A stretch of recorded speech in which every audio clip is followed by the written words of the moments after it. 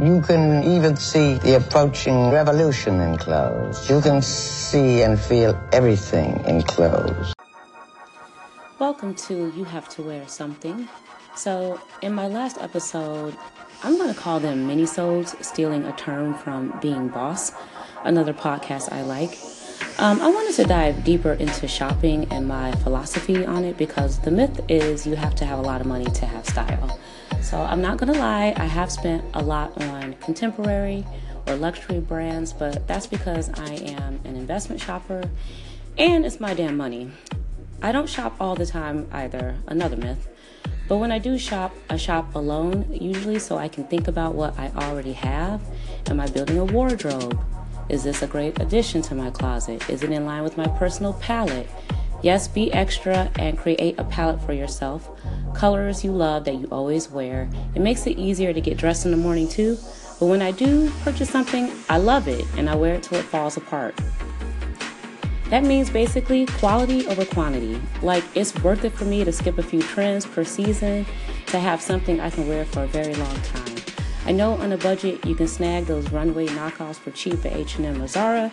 By the way, those stores are doing very well while other stores like Toys R Us are in trouble.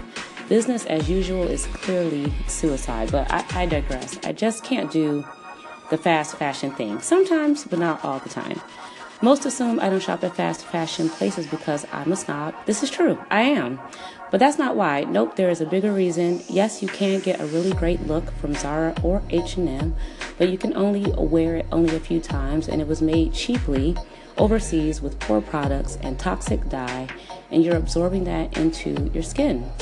Then after about maybe 5 or 6 wears, and I'm being generous here, the piece is a wrap and you throw it away.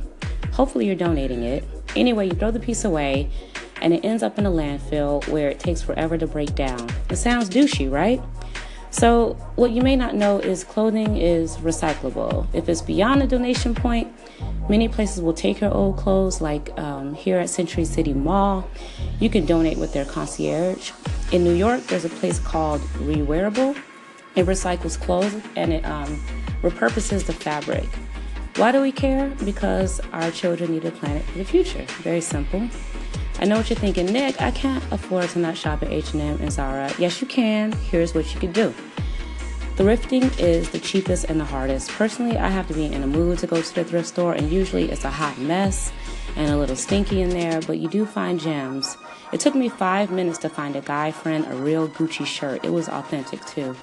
A step up is the vintage store. LA has such great vintage, almost too much, and sometimes priced too high, but you are here still spending less than retail.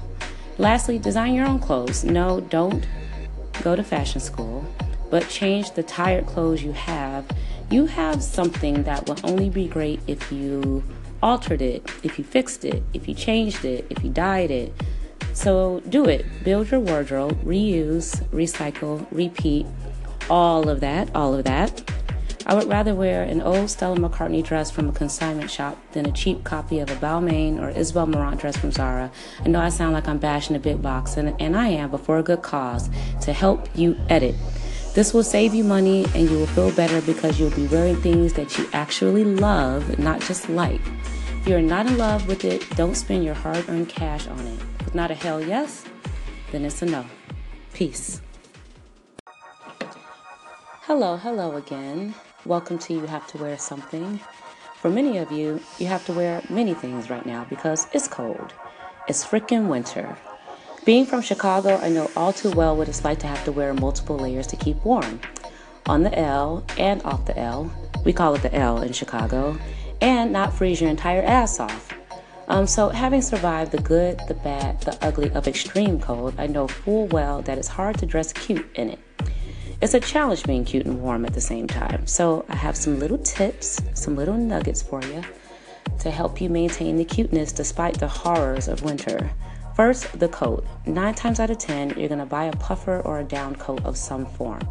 Some of you will head on down to Burlington Coat Factory. Is that still a thing? I hope it's open still because I really loved their low-budget commercials. Anyway, ladies, if you get a puffer, try to get one that stops at the waist or the knee. I don't know why, but when I see the puffer to the ankles, you just look like a sister wife who's very, very cold. I don't know, that's just me. Get a hood because you will need it to block the wind, but you can have a more forward hood if it has a little fur on it. PETA doesn't know me yet, so I'm not gonna lie, I'm gonna be real, I love fur. A fur trimmed hood is an easy way to make the coat a little cuter.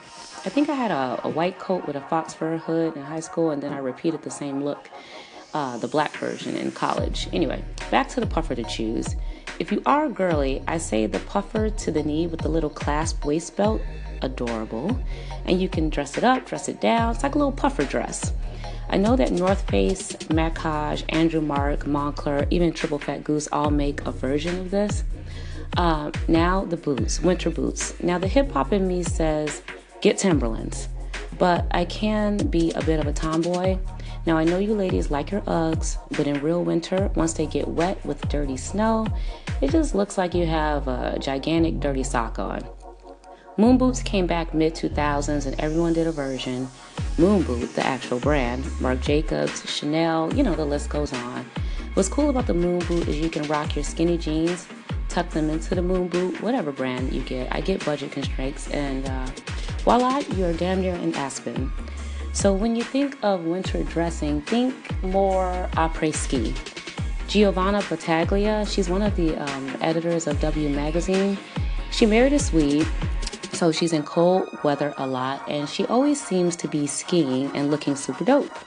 Her IG, Batgio, Batgio, and I mean, she's always dressed well, but her I'm being warm by being cute look stays on point. Another cute option, boot option for you investors out there is a serious knee-high fur ski boot. The fur is all over the outside, all over the inside. I mean, my mom had some of these and I would steal them all the time. When I say you could be barefoot in these boots, even in Chicago, no joke. Invest in these, my friends. If you go out to a thing, whatever your thing is, bar, house party, whatever, it will look cute and you get to keep them on.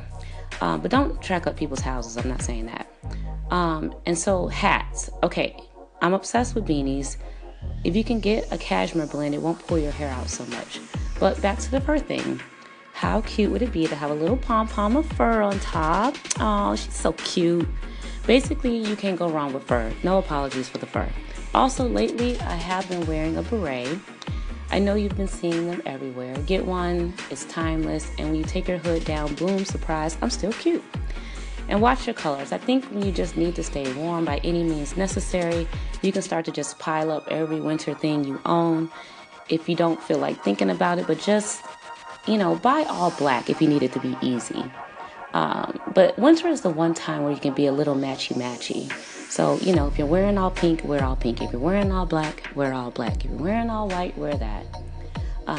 So that's my spiel on winter dressing. Till next time, peace.